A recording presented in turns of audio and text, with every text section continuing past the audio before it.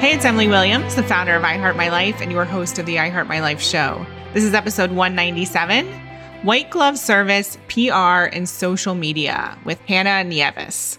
So Hannah is an incredible agency owner who started her business just a few years ago, but it has taken off very rapidly. So today I wanted to talk to her all about her secrets to success, as well as how she's implemented white glove service into everything that she does.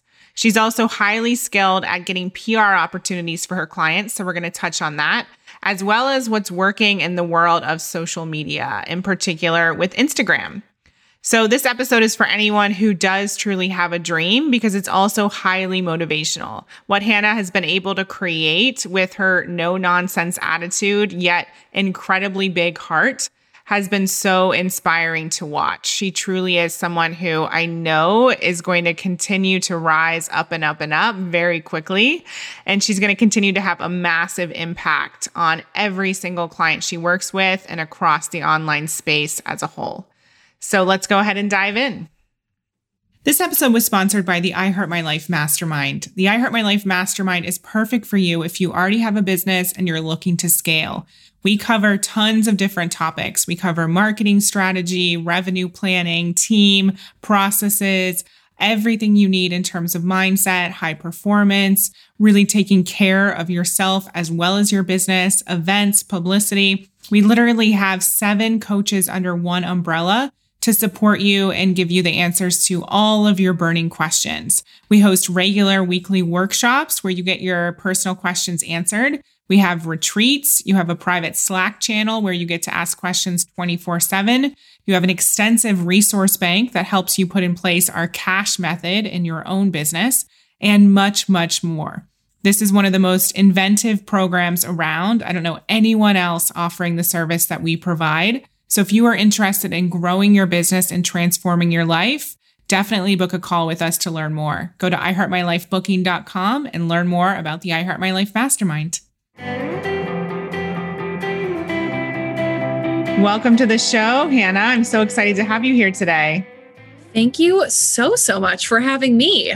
Yeah. So we've worked together for a bit, but I don't know much about your complete backstory. So I'm excited to hear it alongside of our audience and listeners.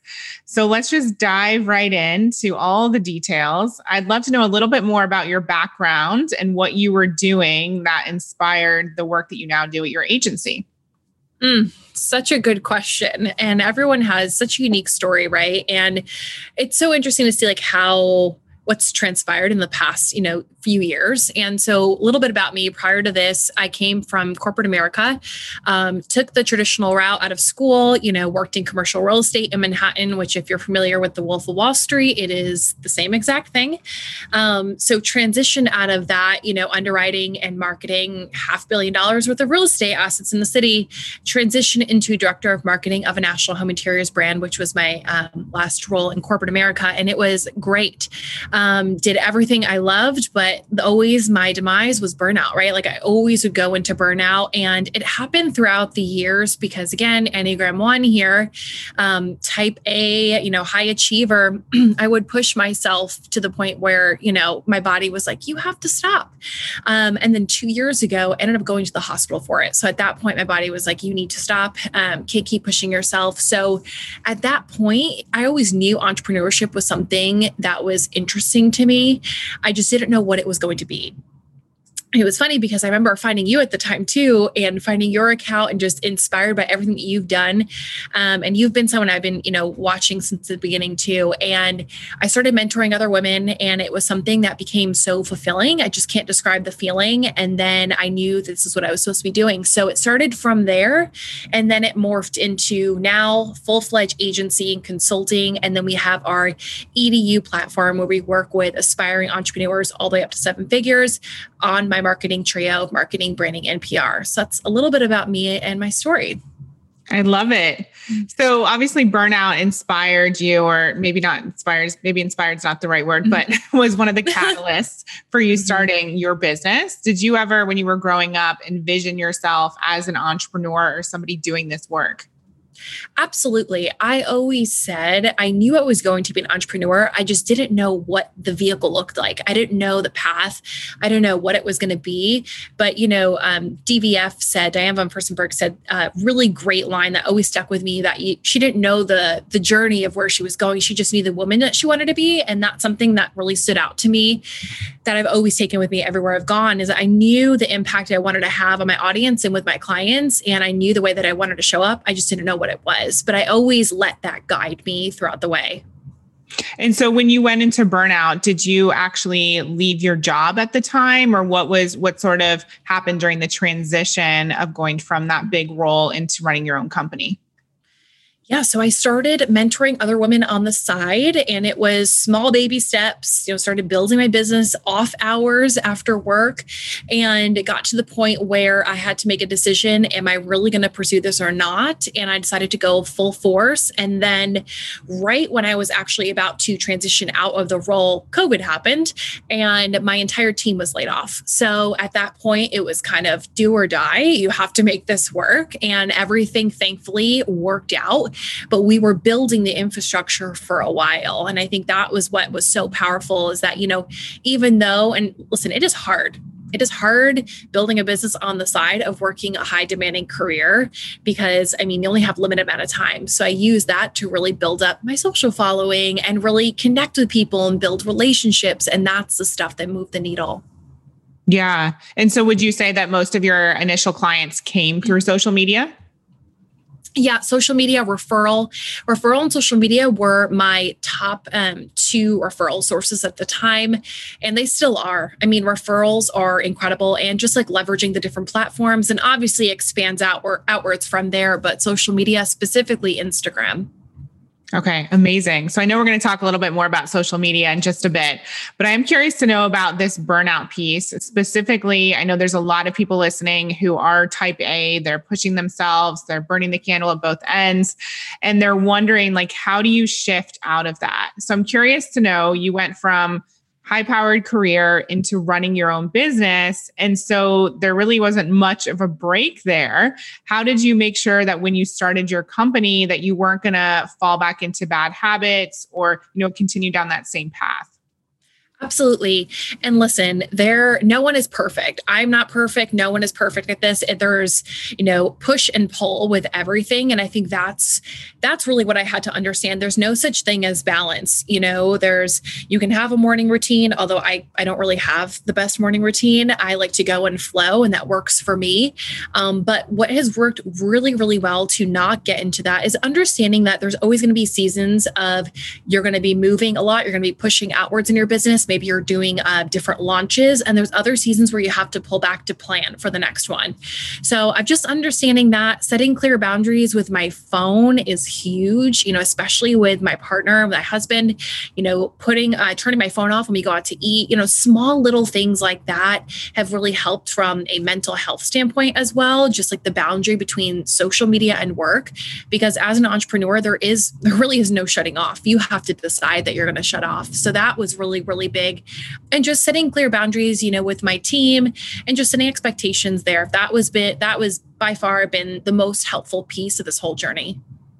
And what would you say that you set what are the expectations that you set with your team at this point? Absolutely. So with my team specifically, I tell them, hey, and I also have full-time team members as well. So it's also a little bit different than contract, but I let them know, I'm not expecting you to work throughout the weekend. I want you to be able to shut off just like I do. So setting those clear boundaries on, mental health and balance there. I've also started bringing in different guest experts for my team to come in. Like we had a cycle syncing expert come in to talk about productivity. So also giving them the tools that they need to show up better. What's also interesting is, I came from the world of, commuting to an office, and so did my team. So navigating this work from home environment is new for a lot of people. And for a lot of people, it's hard to manage that balance of actually shutting off when your computer is, right next to your bed. Amazing. Yeah, no, and I'm so intrigued about the fact that you already have full-time team members. So obviously that was a deliberate decision that you made, maybe based on what you've seen work in your corporate career. But can you talk a little bit about how you made that decision and maybe how you even moved through some of the fear that could have come up around that? Absolutely. So I have a mixture of full-time and contractors on my team, all incredible people. And specifically because of my business model, which this is another thing too, it was really hard to also find people balancing both, the agency and consulting arm and then the EDU.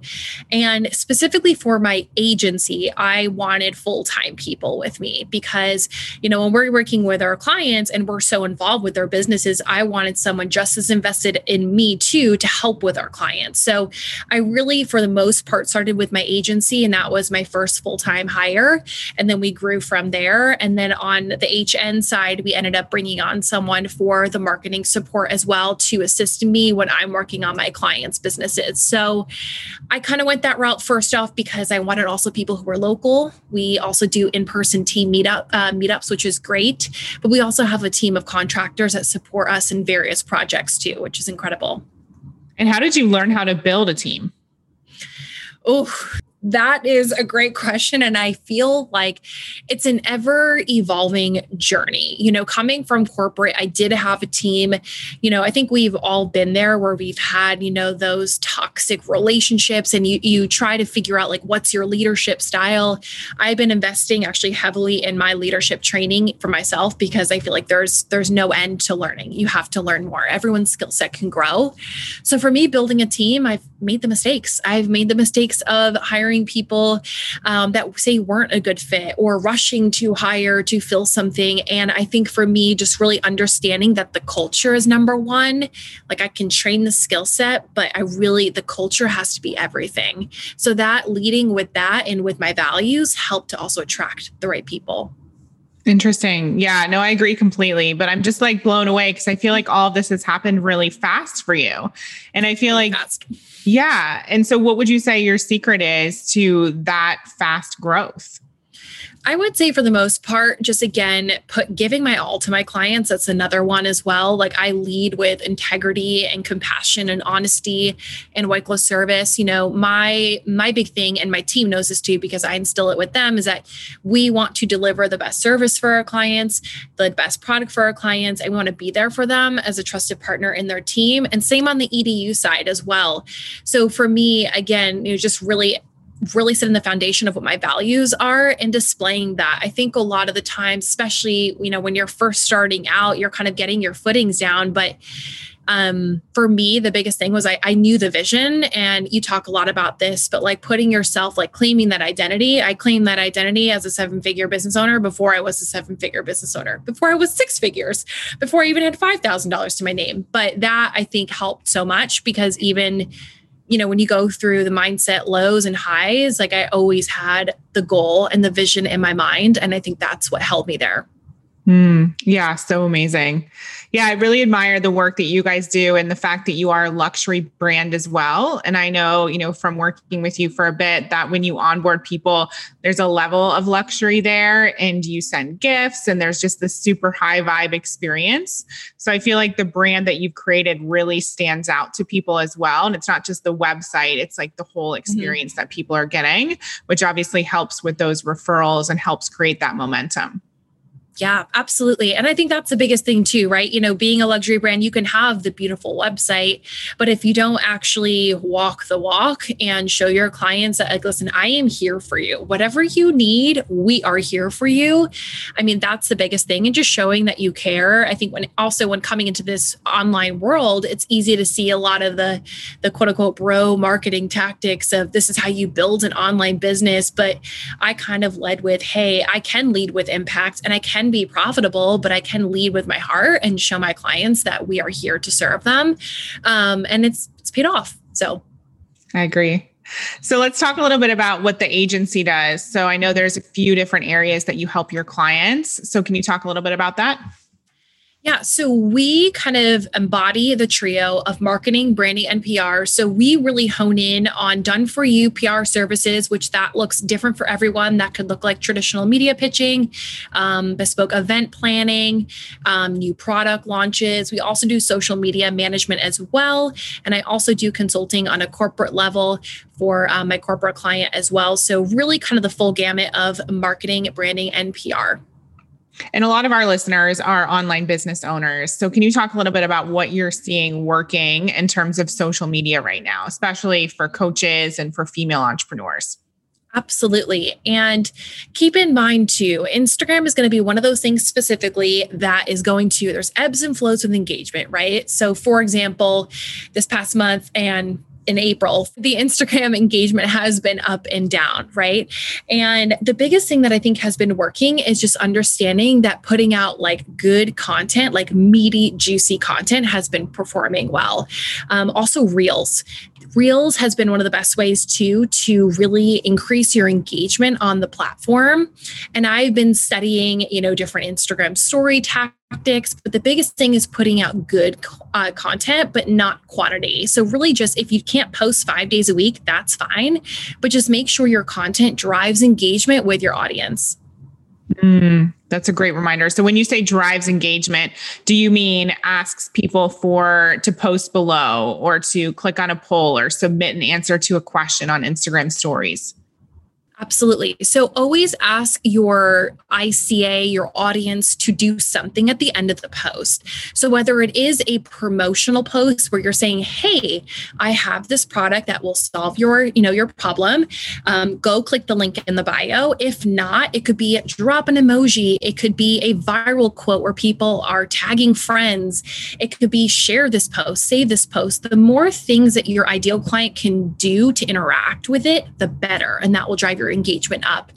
The other thing too with Reels specifically, there are certain Reels that will go viral, but Reels are one of the best ways right now because video is the future. If you look at TikTok's algorithm, it is just wild to see how people can go viral so quickly. So Instagram is trying to emulate the same thing with Reels. So if you can do it, I know they can take some time. It will really pay off. Yeah. And so what is the difference, would you say, between Instagram Reels and TikTok? Is there one that people should focus on more than the other? It really depends. TikTok, I've had a few clients that have gone viral on TikTok. One of my past clients had 900 signups to a masterclass from a TikTok one that just went viral. So, you can absolutely go viral on the platform. I think it's a different audience. It's a different person. So it really just depends on who you're trying to attract. Instagram, personally, I built my entire business off of that platform and expanded into others. And I always say it's good to start with one or two platforms where your ideal client's hanging out at, and then expand outwards from there. Mm-hmm. And in terms of Reels themselves, is there something people can do to create something that goes viral, or is there some sort of component to viral videos that's like the secret to that expansion? So given that Instagram is changing their algorithm again, and I've been studying this over the last few weeks, before there were ways to hack Reels, right? Like, for example, using tips, right? Things that were shareable that people would want to share. Even polarizing content works really, really well. But what I've noticed now with Instagram is that you can't really predict, or you can't quote unquote hack Reels anymore. So really it's more so, again, just putting out the quality content. Like I said before, you don't have to pump out endless content. Just make sure it's good content. And don't just post just to post. That's the biggest thing. Like I mentioned before, video is the future for these social media platforms. So if you can do anything, get on Instagram stories to start, leverage Reels, leverage IGTV. Those are great ways to get yourself out there, and also just builds a deeper connection with your audience. And if you're somebody who's more of a new business owner, I know you mentioned 3 things: the marketing, the branding, and the PR. So which would you focus on first? Because I know we have a lot of people who are new or want to start businesses listening. So what would you prioritize? I would definitely prioritize your personal brand to start. That's the biggest thing. People buy from people. Now, whether you have a business that is under another entity other than your name, or it's under your name, people still want to know you as the founder. So I'd really establish your personal brand, which is not just your website, right? It's also the core mission and the values. Like, what do you bring to the table? What's your positioning statement? So I would dig a little bit deeper into your brand and how you want to be portrayed. And then again, you can get so caught up with all the beautiful, shiny marketing tactics out there. I mean, funnels and email marketing and opt-ins, which are so important, but set the framework of your brand first before you start to dabble in all the other things, especially PR too. Mm-hmm. And so with PR in particular, where do you start people with that? Is it trying to get an article in Business Insider, or like what would be the starting point? The biggest thing I always recommend if you're thinking about doing PR is you want to make sure, number one, that you obviously have your business established at that point. You know what you're bringing to the table. Depending on what your business is, right? Like everyone has a story and you can be pitching a story. So you don't necessarily need to be at quote unquote, six figures to start pitching yourself, but it really comes down to the goals. PR is a visibility tool and a credibility tool, and think about it as additional eyeballs on your business. So if you are getting featured in Business Insider, you're leveraging the millions of eyeballs that they get every single month on their platform for free. So it's one of the best ways to build authority and credibility. And I always say, before you even start to do that, make sure at least you have a place to drive traffic to. And set a goal. Like, why are you doing this? Is it to get the flashy logos on your website, or is it to really tap into another audience, or really just grow your email list? Whatever it is, set the goals and the foundation first. Yeah, that's such great advice. I'm curious to know, I want to pivot a little bit here. I'm curious to know what you see as being the difference or the differences between corporate and then this online space, because you obviously did an amazing job at your previous company as director of marketing. And I'd imagine you brought so many of those tools and talents into this business. But what do you see as being different between the two? There's so many things that are different about the online world,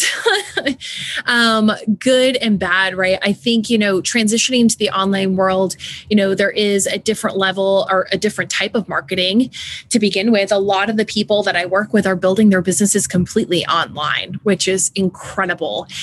Coming from corporate, there's a lot of politics you have to get used to, and a lot of, climbing the corporate ladder that is so normal in that space. And I think what's so beautiful about the online world is that you can actually create the destiny and the dream that you want if you have the vision. And I think that's something that, especially why I also transitioned from corporate, is because I wanted to step off of the ladder and create something different and not have to go through the normal hoops of this is the next step and then this is the next step. And I think it becomes almost like the hamster wheel, right? You just can't get off of it and you're just so consumed by it. So I think some of the biggest things, being able to be in the online space is there's more room also for creativity. I mean, it is just so fascinating to see like what my clients and what people in the space are creating on a daily basis. It's incredible.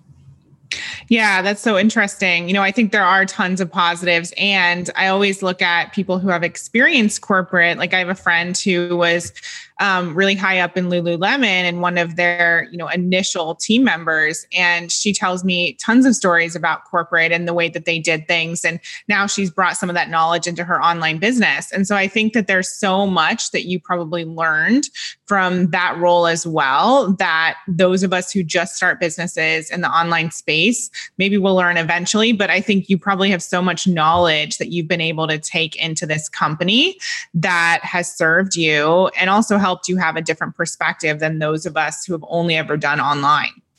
Absolutely.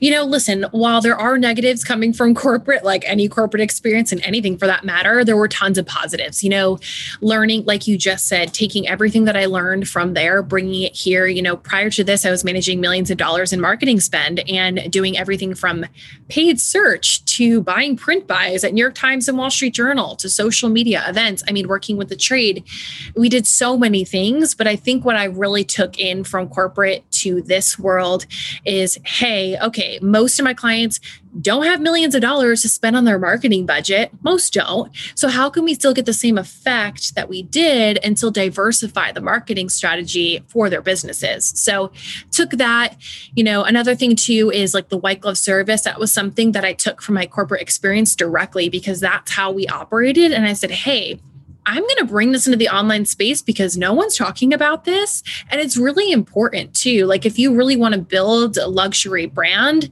it really goes into the experience that you're providing clients too. So having that professionalism, especially running an agency, running an agency has its own set of things that, a lot of coaches and consultants might not have to think about. And it's really important.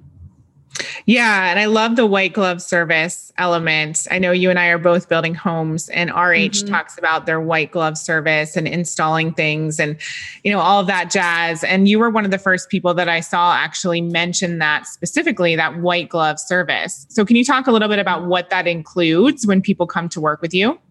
Yeah. So white glove service, you hear it a lot in the home interiors space specifically. So when you're moving, right, a white glove service of installation or delivery. And it really just means a level of care, right? A level of attention to detail, of caring. And the biggest thing with white glove service is, yes, a lot of people think, oh, I'm just going to send the nice welcome gift and that's it, which is great. That's part of the experience, but it's what happens after that. So I'm thinking about, okay, like what is the process from start to finish when the client's working with me? How are we giving the communication? How are we asking for feedback? How are we showing up and serving them? And, that's the whole experience from start to finish. And also just being able to navigate, when things don't go planned, or how do you navigate tough situations? That's another thing as well. I think the biggest thing is just caring. It's really caring about your customers in a way, and also communicating to your ideal client that this is of importance to you.